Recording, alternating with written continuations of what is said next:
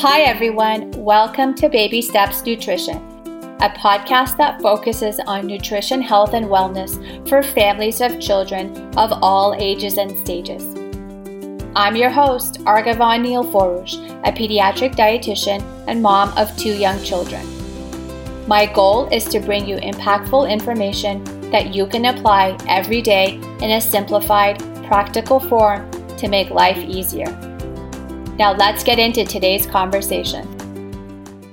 School psychologists work to support individual students through various developmental and mental health issues.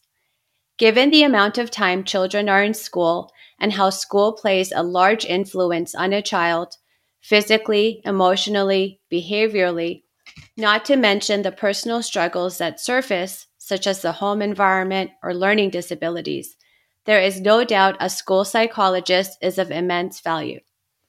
This is a quote that speaks to me as a parent. You've come to expect the unexpected. On today's episode, we have a very special guest. I couldn't think of anyone better to talk about some very important issues that families face every day. Dr. Gold graduated with a PhD in educational psychology from the University of California in Berkeley in 1978.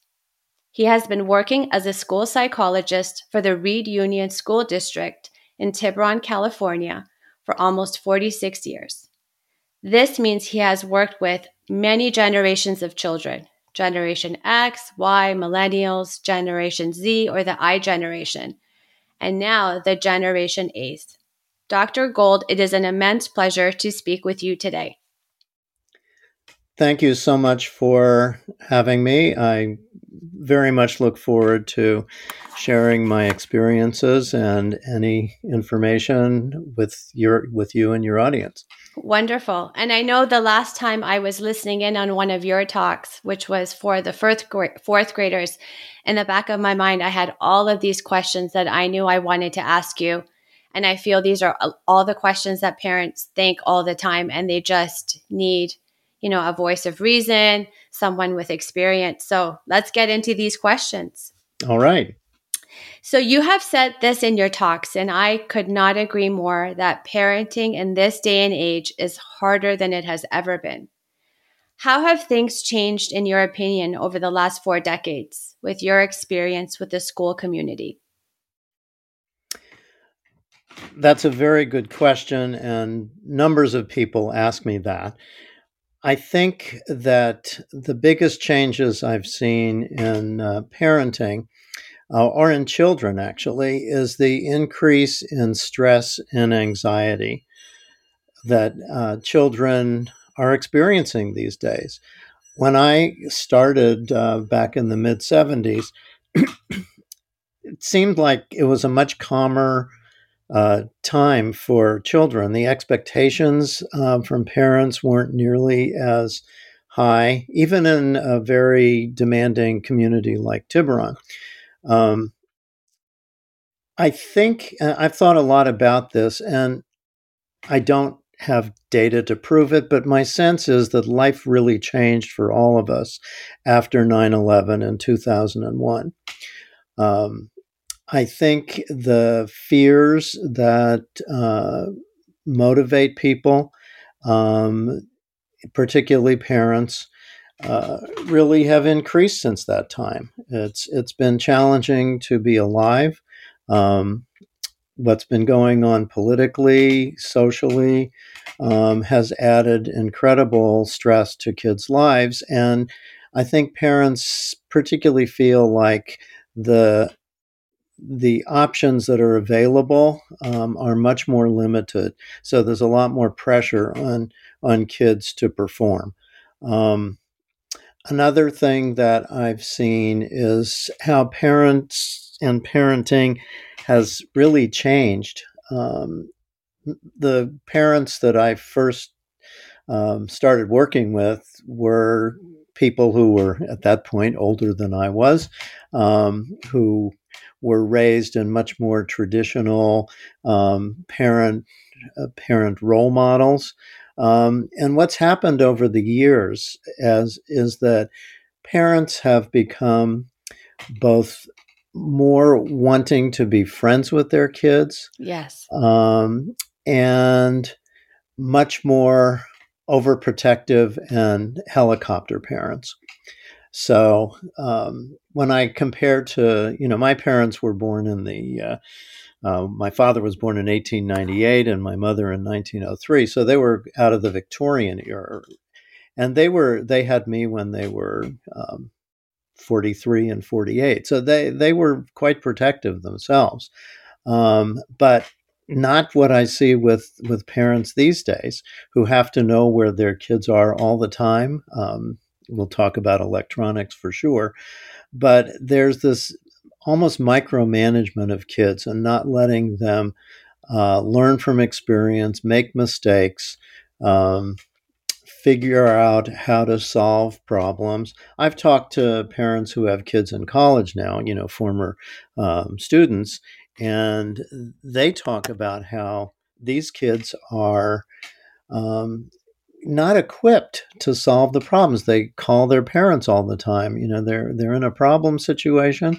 It may not be even a serious problem. They just don't know how to handle um, life's challenges. And so that's one thing that I've seen um, in the past is how parenting has changed, and it's kind of an almost ironic um, combination of wanting to micromanage their kids and also wanting to be friends. Parents um, are almost afraid of alienating their children.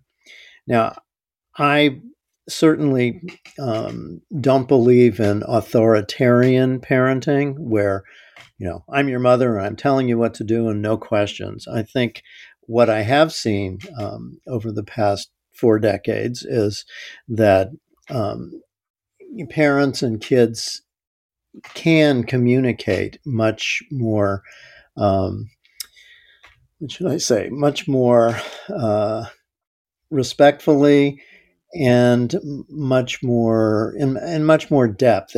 There is some equality there, and I really do appreciate that. That kids feel comfortable talking about their issues with parents, um, but I've often talked in my grade level talks about parents being consultants, and I think that's really important rather than managers. So I think parents these days are really juggling with how much do I tell my kids what to do, how much do I continue to manage their life, and how much do I help them as a consultant to solve their own problems. Um, Yes, and you made a good point, Dr. Gold. You said the word fear. And I think whenever we live our life by fear or our actions, we're going against what we feel maybe is right internally, but we're acting in response to something externally. And I think I'm a parent, so a lot of the things you read online, as you mentioned, the media, the news, I think that's what's happening maybe to this generation of parenting mhm. is maybe you're not trusting your instincts. I mean, so many times I'll even be on parenting forums and I'll read someone's question and I think they know what the answer is, but they don't trust themselves enough to act that way. So they are Mhm. opening it up to a community of other people. And of course, with that comes all the opinions and ill solicited advice. And then I think that creates more fear and doubt. And so the cycle continues. Yes, I totally agree. Yes, I mean what we're exposed to, with the media and everything, um, certainly adds to that fear. And also, I mean the parents feel guilty. They want to do the right thing. I totally understand that. That's part of parenting. I mean, love and guilt are sort of the two main feelings Yes. that parents have, and they're afraid of making mistakes. And unfortunately, what that gets communicated that gets communicated to their children. And I deal with so many kids who have put so much pressure on themselves to not make mistakes that I really have to work with them. I mean, they all know intellectually everybody makes mistakes, but kids these days can be really, really hard on themselves. And again, I don't remember that happening so much back in the 70s and 80s. Um, again, it's will they if they make a mistake, are they going to not get into a good college and that kind of thing? I have kids even as young as fifth and sixth grade worried about where they're going to get into college. Wow. So and again, it's all part of that sense of everything is not available anymore. It's a very steep pyramid, if you will, where um, the only a few people can reach the top of the pyramid. So there's all that pressure from parents, and then it gets internalized to themselves that they have to be, they have to be perfect. Yes. And, That's a big word that goes around, right? Perfectionism. And I see that Mhm. all the time in children that I work with. And I can almost guess that those are the expectations that are had in the home. And of course, no one can be perfect. And to strive to be perfect just leads to a whole host of other issues. Yes. And I think, again, it's those expectations that people have set for themselves and then therefore project onto their children. I know we've all done that. There's so much competition out there. We can get into talking about that as well. Hmm. That's creating all of the stress and anxiety in our children. Right. So And let's, the other difference between, the 70s through the 90s or even the early 2000s, everybody knows this. It's social media and electronics. It's a whole separate topic, but that in itself, and research has shown this, that it's caused increased stress among kids. Um, Not just that they're spending so much time with electronics, but that they are defining their values and their own value by kids' reactions to them. Are they getting enough likes on all the social media? They look at other people's, TikTok and Instagram and all of those social media um, uh, devices. And if they don't match, that's where they're getting their standards from.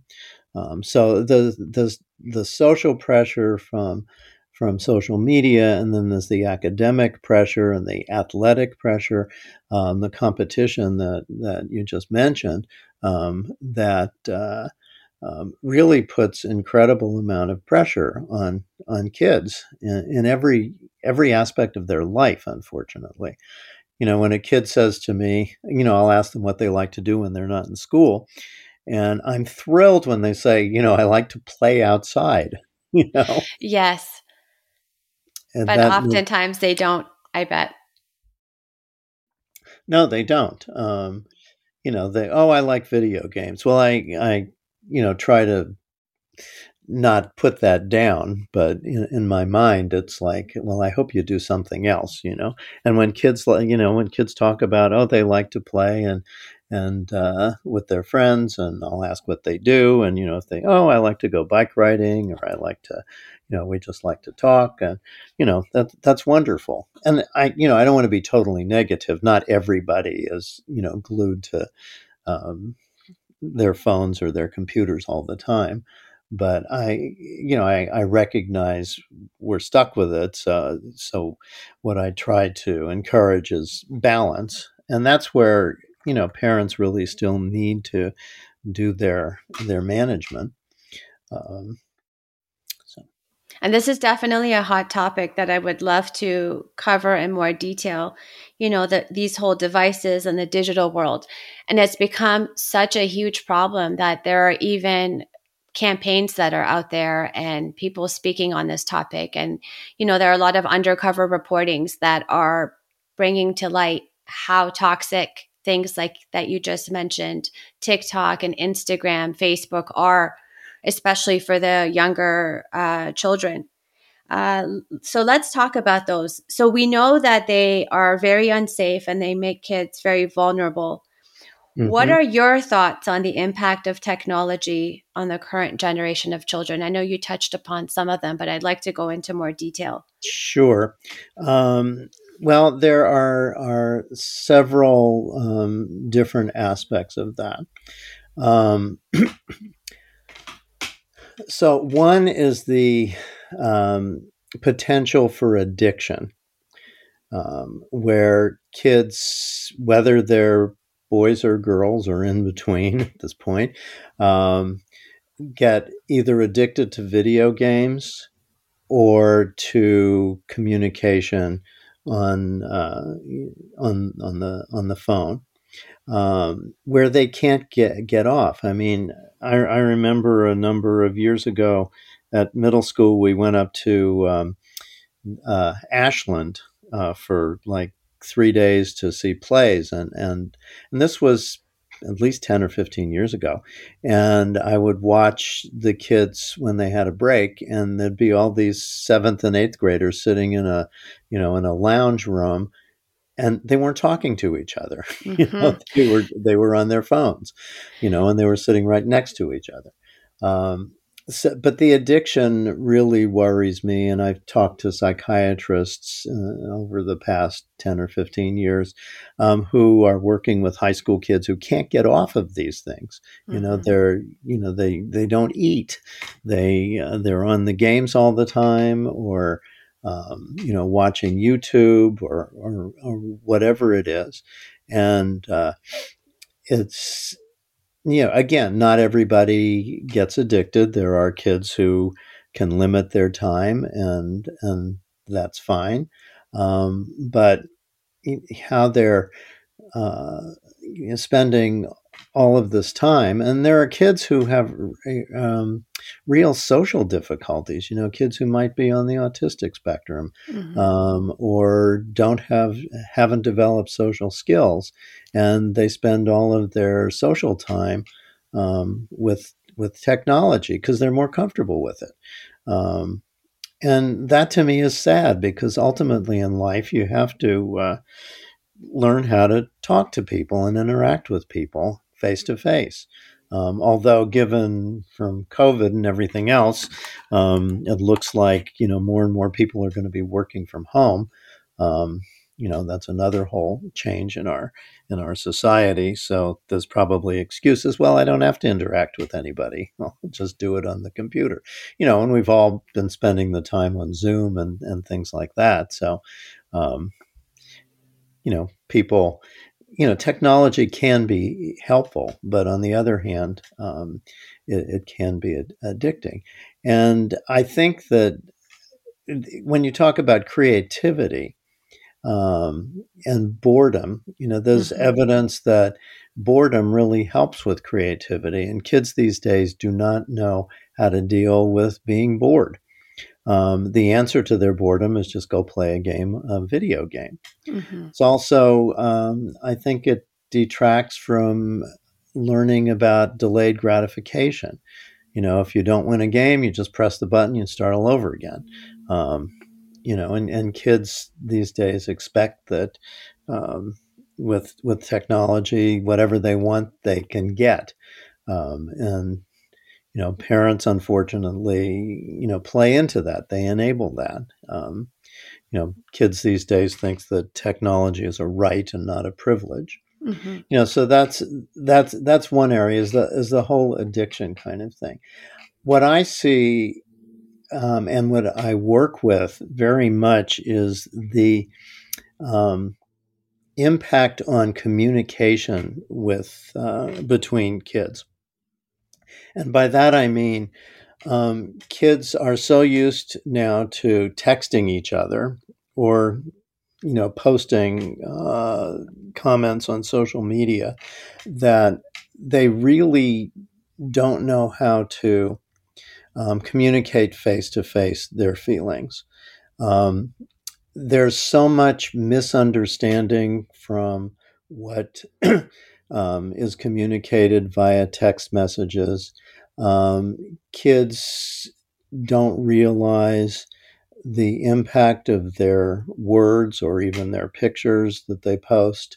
Yes. Kids will say things, will type things that they would never say to a person in front of them. So I work with a lot of kids just, they're hurt because of comments that other kids have made. And we sit down and we really talk about, what did you mean? What did you mean to say? What did you mean by that? I mean, communication in general is very difficult. I Yes. have no idea how people with who don't speak the same language actually communicate, but we can, each of us interprets a word in a, very differently. And so when I have, and when I'm sitting down with kids and they'll say things like, well, she's mean to me. And I'll say, well, what do you mean by mean? What does she do specifically that bothers you? And it takes a lot of time, actually. It's time I love doing or spending, um, just to get kids to really talk about what their feelings are, what they are annoyed by the other person, but also give them a chance to compliment another person and say, I do want to be your friend because I like this and that about you. And with technology, you don't get any of that dialogue. Right. That's the problem. You really don't get dialogue. So that to me is, one of the major negative effects of technology is how it negatively impacts communication. So Yes. addiction and then poor communication are two of the main things, and then general exposure to all kinds of information and um, that kids are not blocked from. I've talked about how young kids are exposed to pornography and how much problem I have with violent video games. I mean, the fourth graders, I haven't heard it so much recently, but a couple of years ago when they were all playing Fortnite, and I've never played it myself, but I understand it involves violence. I just have a lot of negative feelings about kids being exposed to violence. Frankly, I have negative feelings about adults being exposed to violence. I see ads for movies on TV, everybody being shot up, and I don't go see those things. It's too violent a world, I and I agree. don't I don't need to add to that. That's my own personal opinion. But kids' dopamine gets all charged up, from looking at these things, whether it's the video games or violence. It's there's that eff- effect on the brain that keeps kids engaged in these kind of things. Hmm. And the documentary, The Social Dilemma, I know when that came out, that's something everybody should see. And you realize there are reasons why. I mean, there's so many things against you once you log onto any device, that there are these algorithms that are actually manipulating the way Hmm. you behave, That's which right. is crazy and scary. And let alone for a child who doesn't have the life experience or the brain development, which we know doesn't happen until about the age of 25. Hmm. I mean, I Or can even only early, even imagine, later. or later, that's right, in many cases Yeah. later. So I can only imagine the thought processes that are happening in their brains. And I really worry about how this generation of children, how their brains are just being rewired. Simple things as even just writing pen and pencil to paper Hmm. versus the touch screen. Yes. So that, I mean, that is now, I guess, smaller compared to what's happening, as you mentioned, with Hmm. addiction and all And I that. So wonder, because now we're getting a generation of parents who actually grew up with all this technology. yes. So how is that, what are they role modeling for their kids? And kids always want to be different than their parents. So it's going to be an interesting over the next 10 or 15 years to see how kids respond, and they're certainly very good at technology. Um, I mean, when I was growing up, all we had was a telephone, and my parents didn't spend hours and hours on the phone. But, these days, if kids see their parents spending hours and hours on the computer, which they may need to do because of work and, communication and Facebook and all that, um, will kids see that as, um, permission to do that? Or will they say, That's my parents' age. I don't want to do that. I want to do something Right. different. So, this is an unknown, but it could, because that's how every generation is. Every generation, at some point, when they get to be at least teenagers, evaluates what their parents do and decide they don't want to do the same thing. So we'll see, how technology impacts that. Or, there may be, certain things like cars. I'm sure when cars were invented, there was some uh, resistance to using them, but now they're completely embedded in our society, for perfectly good reasons. But so I don't know if technology will. I'm sure it will last. It has to, but how much kids will, uh, rely on it completely or not, I don't know. I mean, my guess is that that's probably not going to change that much, but I hadn't really thought about what I'm just talking about. Will they try to resist? When they see their parents equally addicted, will they try to be different than their parents? I don't know, but it's an I hope interesting. so. I hope so too. But then who Yes. knows what they'll get into? They'll find Right. something. And then the addiction is a very strong thing to try to undo. So Yes, that will be yes, a whole other challenge. yes. What I noticed, observed in my own household, and of course in our communities and globally, when the pandemic happened and the stay at home orders, is this over reliance on technology. I know a lot of the schools who had the resources provided iPads to children. I know my own kids, we were almost tech free before the pandemic. We were using it more, for work and for school. And then it became exciting. And like you mentioned, it draws you in. In your experience, when the kids started returning to school in person after the stay at home orders were lifted, what did you notice in terms of personal struggles at home and the school environment? That's a very, very good question. And overall, I would say that kids were very glad to be back. Um, they during the pandemic, or during the hybrid learning, when I did meet with kids, um, kids who were struggling, and or maybe not even, I would talk to I'd ask them, "What are you grateful for?"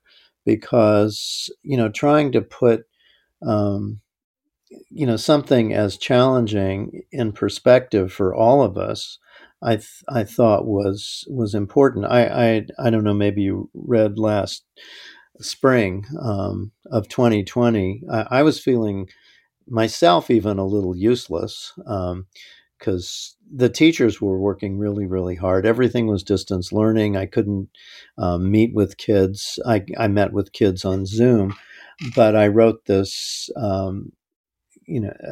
letter. Did you see that perchance? I don't know. Um, but it was kind of my own view of how to deal with, something that's very um, challenging and unexpected, and to kind of put it in perspective. And, I know that parents were so worried about their kids' academic levels. And I said, what's most important is mental health Yes. and appreciating what you have, and I would ask kids, what are you grateful for? And everyone would say, I'm grateful I have a home. I'm grateful for my family. I'm grateful for my brothers and sisters who Wow. maybe in normal times they'd fight with. Yes. Um, I'm grateful for my pets. It was really important. And a lot of the kids actually, sort of, at least that first part of the first 6 months. I mean, they did kind of, and I won't say enjoy, but they enjoyed, I think, the intimacy and the family contact that they did have. There was enough presence of parents and kids that they could really build a relationship. Because if you look at what really goes on, you've got working parents, Everybody's busy doing their own thing. Kids are at school all day. Um, you know, a I think a very positive side effect of the whole thing was that families could really be together and enjoy each other. Now, I won't say that that happened with every family. I certainly worked with a number of families and kids. The parents were trying to be parents, they were trying to be teachers, they were trying to do their own work, and they were trying to be police people to keep their kids off the video games and get them to do work. So for some families, it was torture, and I really felt for the parents who were trying to do, get their kids to do what they were supposed to do. And it was really, in a way, it was almost asking, kindergarten through second or third graders to be like they're in college, to expect them to do all this independent learning, um, on their own without supervision. So it was a tremendous burden, I think, for parents. Now, some kids did it very well. They were able to do the work that they had to do. They could keep balanced. Some kids actually liked it, you know. But the larger percentage of kids, when they came back to school last October, at least part time, and then by April they were there most of the time. And this year, without the cohorts, they were really pleased because they could, associate with as many friends as they wanted to. So that was all very positive. I now what also happened was, in my experience, was that all of the social interactions were on hold for a year. And so you can imagine that once kids got back together again, they pick up where they left off, either that and then social um, negative interactions started occurring again. We had to help with that. And I think other kids, the younger kids who, second and third graders, they didn't have the time to develop those social skills that are developing very rapidly in those early years in first, second, and third grade. So they've had to kind of pick up on where they left off, and learn some new social skills that they might have gradually learned had we been in session, um, in normal times. But um, I also think shifting between different environments were challenging for kids because maybe at home there are different rules, expectations, or lack thereof. And, like you mentioned, busyness or distractions. And then coming back to school, then there are, new sets of rules. There are more extreme rules with social distancing and hand mhm. washing and all that. So I think that was really hard for children too, to have to shift gears and now get used to a new environment that they're going to be spending the majority of their time in. Yeah, yeah, no, it's absolutely true. But what I've seen is that kids generally are resilient. They can adapt to things that we as adults who've lived our life, one particular way, kids actually are pretty resilient. They I've seen at both Bel Air and Del Mar. I don't know about Reed, but the kids are very good at wearing their masks. Yes. They were at Del Mar last May when the 12-year-olds could start getting vaccinations. They would meet with me and say, "Oh, Dr. Gold, I got my vaccination." Very excited about it. So most kids are willing to, well, whether they're willing or not, but they're able to adapt. Um, and that's, like I was saying earlier about parents, kind of helicopter parents micromanaging their kids. Kids really, they're going to make mistakes, they're going to run into situations, but they actually have the capacity the intellectual capacity and hopefully the emotional capacity to, figure out problems. And I think the COVID is, a perfect example of that. How well, many, many kids have adapted to all of this.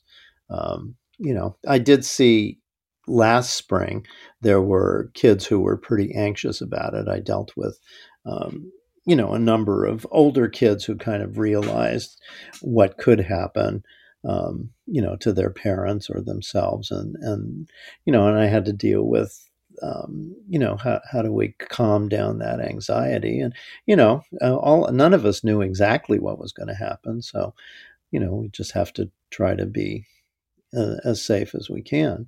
That's one of the challenges of parenthood is, a big picture is, you know, um, children, and I hate to say this, but, you know, we don't know what's going to happen in life. Um, we love our children so much. We don't want anything to happen to them, and unexpected things can happen, and we can lose them. Yes. So how do you achieve that sort of? I don't even want to call it a balance, but that recognition that this kid is on loan to me, and I'm gonna you know, do the best I can, but things can, not all kids are born the way their parent. In fact, most kids aren't born Right. exactly the way their parents want them to be. Sometimes parents will have a kid with a significant learning disability or attention deficit or autism or poor, low IQ or something, and or Down syndrome or diseases.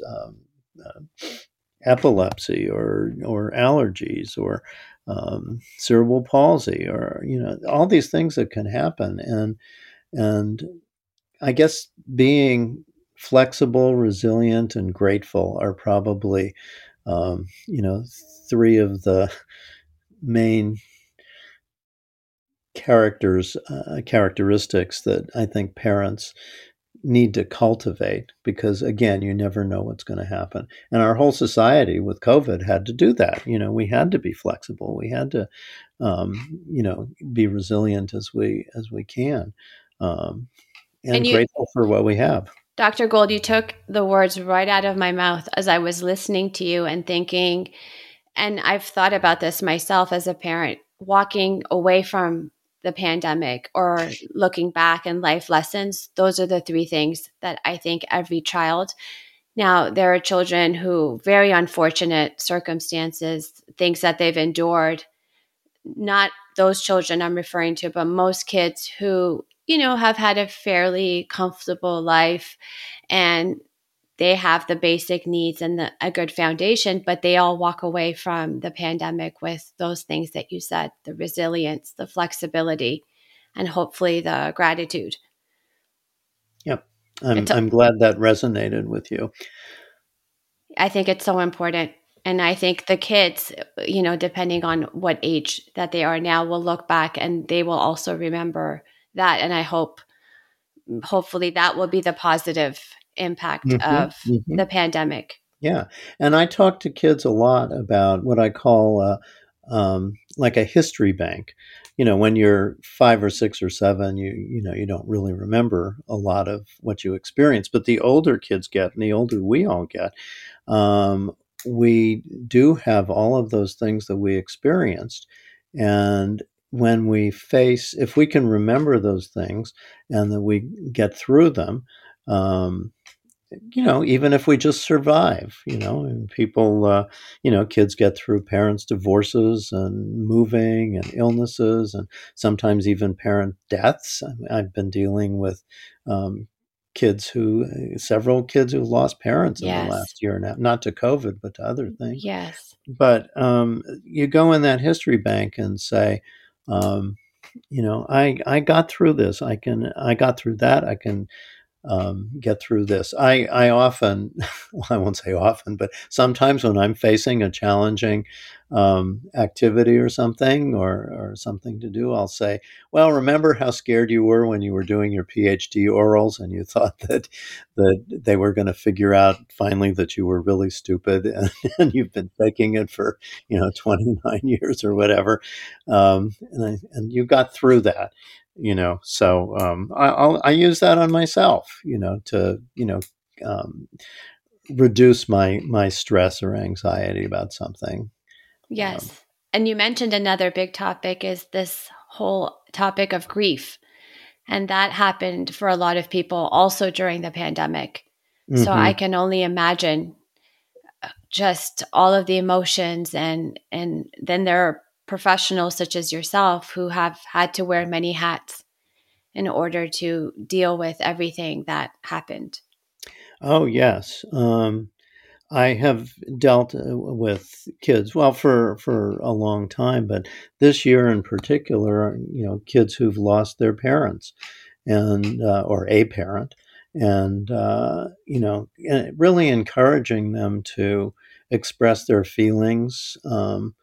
And then there's some now who have reached the 1 year anniversary, and I just want to be available to these kids to talk about it, and to validate that grief is it's natural, it's normal, and it's important to express it. It's very interesting in the same families I've had, like the loss of a parent, and one sibling. Once I've had where uh, a sister doesn't want to talk about it and a brother does, and vice versa. A brother doesn't want to talk about it and sister does. But just being there to help people, whether it's, and we talk about losing pets. Just to that happens to many, many, many kids and adults, and grief is, you can't make it go away. You learn to deal with it. It was just a couple of weeks ago. It was the 25th anniversary of my mother's passing, and I had a hard time with it. I mean, it's not like I was every year it was, but 25 years, it just sort of hit me. That's a long time, and to recognize that grief will rear its head, and we just have to acknowledge it. I think that one of those skills that all people have to learn is, not to bury feelings, but to recognize them, kind of let them pass through us and not get stuck. That's the trick. How do you recognize anxiety or stress or grief or even anger, but not get stuck on it so it doesn't limit you? And kids have that's something that kids have a hard time, or Yes. some kids have a hard Yes. time with. Especially if that's how they've been raised too. Yeah. Yeah, absolutely. And this is where I applaud a lot of the school environments or any mentorship where they allow the children to safely and freely share their emotions, because they're not always outlets for them to be able to do that. So I appreciate you and many other staff who have created that safe space Hmm. for the kids to be able to, because you said it. I mean, life happens. It's unfortunate, but it does happen. But it's how do we deal with it? Right, right. So Um, let's talk about more things about life. And sure. we talked about all this pressure that are on parents to help make their child succeed, which you also mentioned puts the children under immense pressure to perform academically, athletically. Hence, you're seeing the stress and anxiety. I know something that resonated with me was this whole college admission scandal, Oh, which yes. highlighted the extreme lengths that parents would go through to lie to get their children into Ivy League schools. I mean, you still hear about it on the news. Hmm. What are your thoughts on why this is happening? And how can parents and educators avoid this trap of comparison and competition to the point of detriment? Yeah, that's a very difficult question and situation. If we look at our highly competitive American culture. I don't know that it's that this would be necessarily true in other, even Western cultures like Europe and so on. But this culture, we've got 400 years of basically one upping each other. And I mean, you do find other communities, like the Native American community, I understand, and Latinx communities that have much more of a sense of cooperation um, with each. I mean, these are things that I've read. I Yes. haven't experienced that, but um, but in our, I mean, even in African American culture, I think there's probably more of a sense of, well, they're very competitive as far as athletics are concerned. Um, but with white culture, it's highly competitive, and there's this current sense of, if I don't push, my kid's gonna be a failure, or not get what he or she wants. And but I think there's little recognition that Ivy League schools are not, everybody doesn't need that. Everybody doesn't have the same interests that are purely academic. I've asked you know people like electricians, what did you like to do in school, or what when you were a kid, what did you like to do? And they'd always be things like, building things or pulling things apart, and they'd have, you know, but they didn't particularly like school. We school is very kind of uh, single-minded. Well, that's not fair, I don't think, but it's building, and I certainly believe in it. We want to build critical thinking skills and basic skills so kids can function in the world. But it doesn't mean that everybody has to be a white collar professional or an academic. Um, I think we have to recognize what our kids' passions are. I mean, I'm much less concerned about a kid who might be passionate, wants to be a clothes designer or something like that. Um, we get kids who want to be professional athletes. That's for sure. Um, that rather than I want to be a lawyer, I want to be a doctor, that kind of thing. Sure, if they want to be, that's fine. But I think parents have to recognize that their children have their own interests, and regardless if they're whatever they're passionate about, if they really want to pursue it, they'll get there. And do they need to go to the best colleges, quote, the best colleges, the most famous colleges? No. um, most kids who go to college, they enjoy themselves. Although now it's the college, mental health counselors are seeing more and more kids who have anxiety and so on. So, I think what we're seeing in our younger kids, sticks when they go to college. But how do we avoid that competition and comparison? I think it's just supporting kids for what they want to do. I mean, I think it's important to have reasonably high standards, and certainly for kids to have basic reading, writing, and math skills, so that they can do whatever they want. But our when parents communicate that expectation is that they're going to be no good. I remember a seventh grade kid a number of years ago said to me, Dr. Gold, I think my parents only love me if I get straight A's. That's when we Wow. were having A's, B's, and C's. But, um, you know, I, I didn't believe that, but the kid did, you know. So it's what the parents communicate about their own expectations. And again, it's a balancing act. You don't want to have no expectations at all.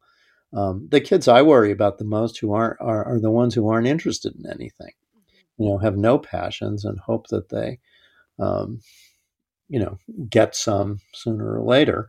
um, but I want kids to be happy with their lives. You know, Yes. that sounds so trite and trivial, but I really want people to be happy. I mean, I look at I mean, I think about my own self and how happy I've been with my job and my profession. And then I look at TV ads of people working in factories and I think to myself, how in the heck Yes. could anybody do that? So I certainly understand parents not wanting their kids to end up in, some blue collar work. Um, so yeah, there and college is important. And look at the percentage of people in the country who don't go to college. It's still quite a lot. So it's you want kids, you want parents to um, encourage and make um, higher education possible for their kids if they want to do that, whether it's starting at junior college or going to a 4 year college right away, but putting all the pressure on it has to be the best school. That's, whether, or the um, so called best schools. Um, that's what doesn't need to happen. And I think parents have to, kind of rein that in. And I've certainly, worked with parents and friends who recognize that, my kid's not going to go to Harvard. It's not the most important thing in the world. But they do find a good place for there's plenty of colleges in the country for kids to go to where they can enjoy themselves and and still get a good education. Um, Yes, and I think there's also more awareness of the different types of professions out there, that it's not just the traditional ones that maybe we grew up thinking you got to kind of pick A, B, C, D, or E. And mhm. I think that's great too. And I think what a lot of us adults have learned is really following your passion, because that's what's going to bring you joy in your life. You can do things to people please, you can do things to perform, but really, is that your passion? Is that what brings you joy? Right. I wonder how many adults really do something that they really, really love. You Yes. know, my guess is that it's probably not a high percentage. That's why I feel so blessed to have my career. Um, because there's so much satisfaction out of it. Yes, and I hope we can at least raise a generation of children who can go through life really feeling excited, getting up every day and going, this is what I'm good at, and this is what I want to do, and this is what I Hmm. want to put out there. Instead of 30, 40 years going by, and then, the feelings of depression and isolation and anxiety Yes. and stress. Right. Right. So hopefully we're changing the narrative there, but I hope it's so. a journey. It is a journey. Life is definitely a journey. I started therapy myself, when I was in my 20s. I still go because there's always some issue or issues to deal with that, I remember when I turned 30, I thought, well, I guess life is just going to be the same from now on. But Hmm. all kinds of things come It's up. only starting. Yes. It's only starting. Yes, exactly. Yes. And I always say it's especially starting when you become a parent and your kids are mirroring back to you so many things that maybe you ignored or you felt like were fine. And then you really start that journey to, however you may call it, awareness or consciousness. Right. And that's one of the biggest challenges for parents, too. Parents do, they find each other as adults, young or older adults, and then, seem to get along. But then when kids come along, Yes. that um, uh, reveals and regenerates all of the issues that one had as a child and how they were parented and sometimes that you find out that there's lots of conflict there and lots of unresolved issues and that's why I'm such a you know proponent of therapy because and again it gets back to communication. How do Yes. we really communicate about these tough issues that maybe our own past experiences that haven't been resolved, and how do we raise kids in a way that matches our values, and sometimes they're, or often, unconscious kind of things.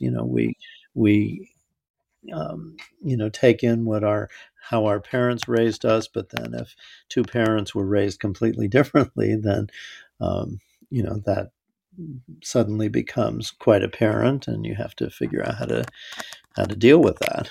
Yes. And I think another thing that came from the pandemic was not just therapy is important, but how necessary it is.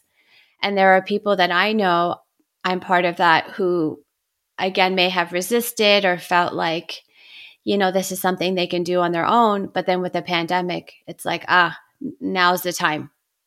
Or you have to choose a path. So you might as well choose a path that is going to go in a positive direction. Mm-hmm. So then I know a lot of people that are now seeking therapy or have been in therapy. And I think that's really, really important because Yes. it may not have happened otherwise. Right. Right. And Dr. Gold, we've talked about so many amazing things that I hope parents, caregivers, anybody who works with children, anyone who is at a point in their life where they feel they need to make changes if they were happy on it. What are your tips for parents to help boost their child's self-esteem? And we want to, the whole overpraising is where there's a fine line. Right. I think that that's so important, because I deal with, kind of both ends of the spectrum, kids with overinflated egos, and then kids that have low self esteem. And I'm much more concerned about the latter, the ones that go through, childhood thinking that they're no good, they're stupid, they can't do anything right, even that they're bad. Um, and the life will take care of many people with overinflated egos, unless they're sociopaths. But um, you'll get knocked down, but if you have some basic self-confidence and self-esteem, you can weather those kind of things. But the kids who really uh, feel easily feel bad about themselves. So the question, how do you boost self-esteem? Um, I think there's, a number of different ways to do that. I think being, for parents to, you don't want to overpraise them, or have the praise be too general, because kids, once they get probably 8 or 9 or 10, they realize, oh, you're just my mom, um, or my dad. You have to say that. And I think particularly with kids who are exhibiting low self-esteem, that's where we're a team. The teachers can really have major effects on kids' self-esteem, because they do pay attention to their teachers. They want to be liked by the teachers. But I think being specific about praising, if you really think about what kids experience, much of the time it's being told either what to do or what they did wrong, and that comes Yes. from both teachers and parents. We're always correcting our kids, and it's a little bit harder and more challenging to think, what did my kid do right? What little thing can I um, do to praise my kid? I really like the way you helped me fold the laundry the other day. That really made my day much easier. I appreciate it. Little things that kids do. Or, I heard you say something, when I was driving you and Billy home, and you said such a nice thing to him. That was really that you said such a nice compliment about how he um, played so well in the soccer game or something like that. Being very specific, as opposed to, oh, you're such a wonderful kid, I'm so proud of you, I love you. That's all good stuff. And I work with kids I talk to them about what I call a self-esteem bank. I've got my history bank, and then there's the self-esteem bank, and I ask kids, what's a bank? Well, we put money in it, and when you need money, you take it out. And um, I tell them, so I ask, do you know what self-esteem is? Yeah, it's how you feel about yourself. And I give them a little assignment that I say every day, I want you to, and I ask them actually, I say, can you tell me 3 or 4 things you really like about yourself? And, kids can do that much of the time. Sometimes they really have to think about it. I'll ask them, it can be something you're good at, something you like, or, as they get, by 8 or 9 or 10, I'll say, or something about yourself as a person, like, are you funny? Are you nice? Whatever. And they can usually come up with something. But if they can't, then I really get worried about it. But I say, um, a self esteem bank is where you put those good thoughts about yourself in that bank. And when you need them, you can take them out. And by that I mean sometimes somebody will call you a jerk, and or something else, on the playground, and your tendency might be to believe them, but you can say to yourself, "Wait a second, I know that I'm good at this, and I know that I'm good at that, and I know that I'm a funny guy, and I'm a nice person." So you go into that self-esteem bank, and you take those thoughts out that help you not believe, those not nice things that somebody out there might be saying. And I said that also applies to your own inner voices. I talk to kids a lot about internal voices, good voices and bad voices. And the good voices that keep us safe and make us feel good about ourselves, and the bad voices that might put us in danger and might also make us feel bad about ourselves, like Mr. Perfect or Mr. Worrywart or Miss Can't Do It, or, and I give them names and things like that. And I said, sometimes you'll make a mistake maybe, and you tell yourself, oh, you're so stupid. You're never going to learn this. So we need a better voice, like, buddy. Think of something you did today that you're proud of, and it doesn't have to be a big deal. It could be, I my friend sitting next to me dropped her binder, and I picked it up for her. Or I complimented somebody on the playground for a good move in wall ball. Or I aced my math test that I didn't think I was going to. It can be, bigger or smaller, but I think we all have to do that, because in life we all get confronted with either somebody putting us down, or somebody, or doing it ourselves where we do make a mistake. And I still try to, when I make mistakes, or, I, lose lose my temper or something, not at people, usually just at myself. I will have to go back and think, wait a second, you're an okay person. You can deal with this. Um, so I don't know if that makes sense, but I think it's something parents can um, help their kids do. Another little strategy is just, I think I mentioned my talk, is at the dinner table, talk about good things that happened that day, your ups and your downs. Um, and, that can, if a child experience something good, that helps with self-esteem. So I think it's a combination of working on it oneself, giving kids the tools and the strategies, however contrived they are, to say good things about themselves, to recognize good things about themselves, and then for parents to explicitly recognize um, the good things that kids do. And you don't do it every 2 minutes or anything, but Yes. when kids do little or big things that are helpful, kind, respectful, um, show effort, are achieving, all those things we end up feeling good about.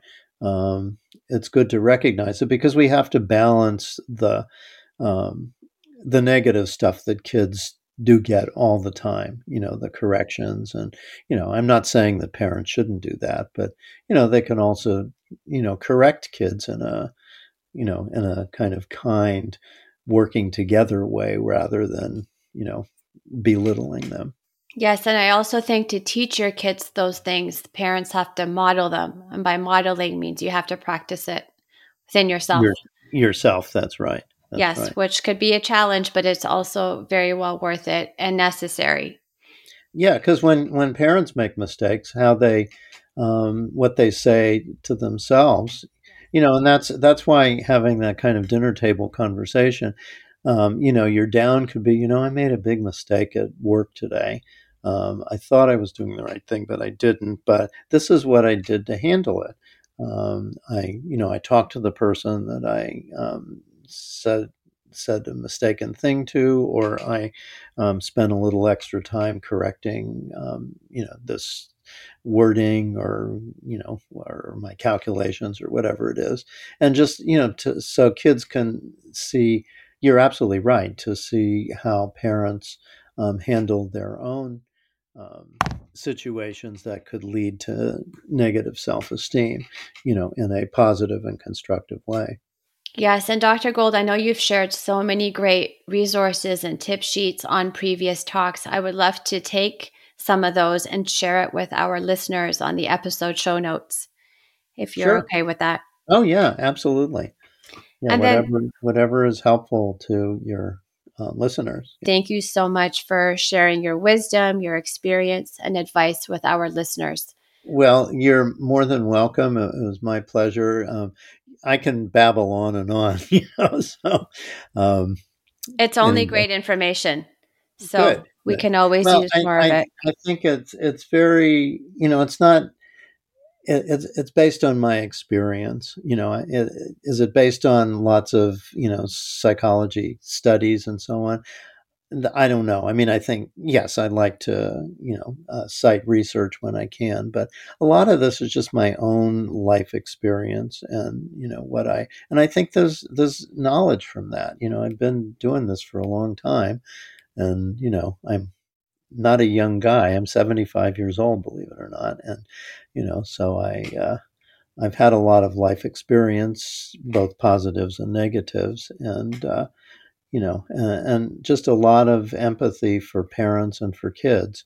And so, I anybody who gets anything out of this, it makes me feel very, very happy and pleased. So I totally thank you for asking me to do this. It means a lot to me. It is our pleasure. And if there are any questions or comments that any listeners have, they can direct it to me, and then I'm happy to direct to you. Okay, that makes sense. And to the listeners, thank you so much for your time, which is the most valuable thing in the world. Until next time. Thank you for listening to the Baby Steps Nutrition Podcast with your host, Argavan Nilforouche. We hope you enjoyed our deep dive into all the tips and tricks you and your family can use to make daily life a little easier. If you enjoyed this episode and you'd like to support the podcast, please leave a rating and review, share with others, and follow us on social media: Instagram, Facebook, and Twitter at Baby Steps Nutrition Podcast. As always, you can head over to babystepsnutrition.com to sign up for our email list, as well as check out all the links and resources in the show notes. See you next time. Tune in. Feel great.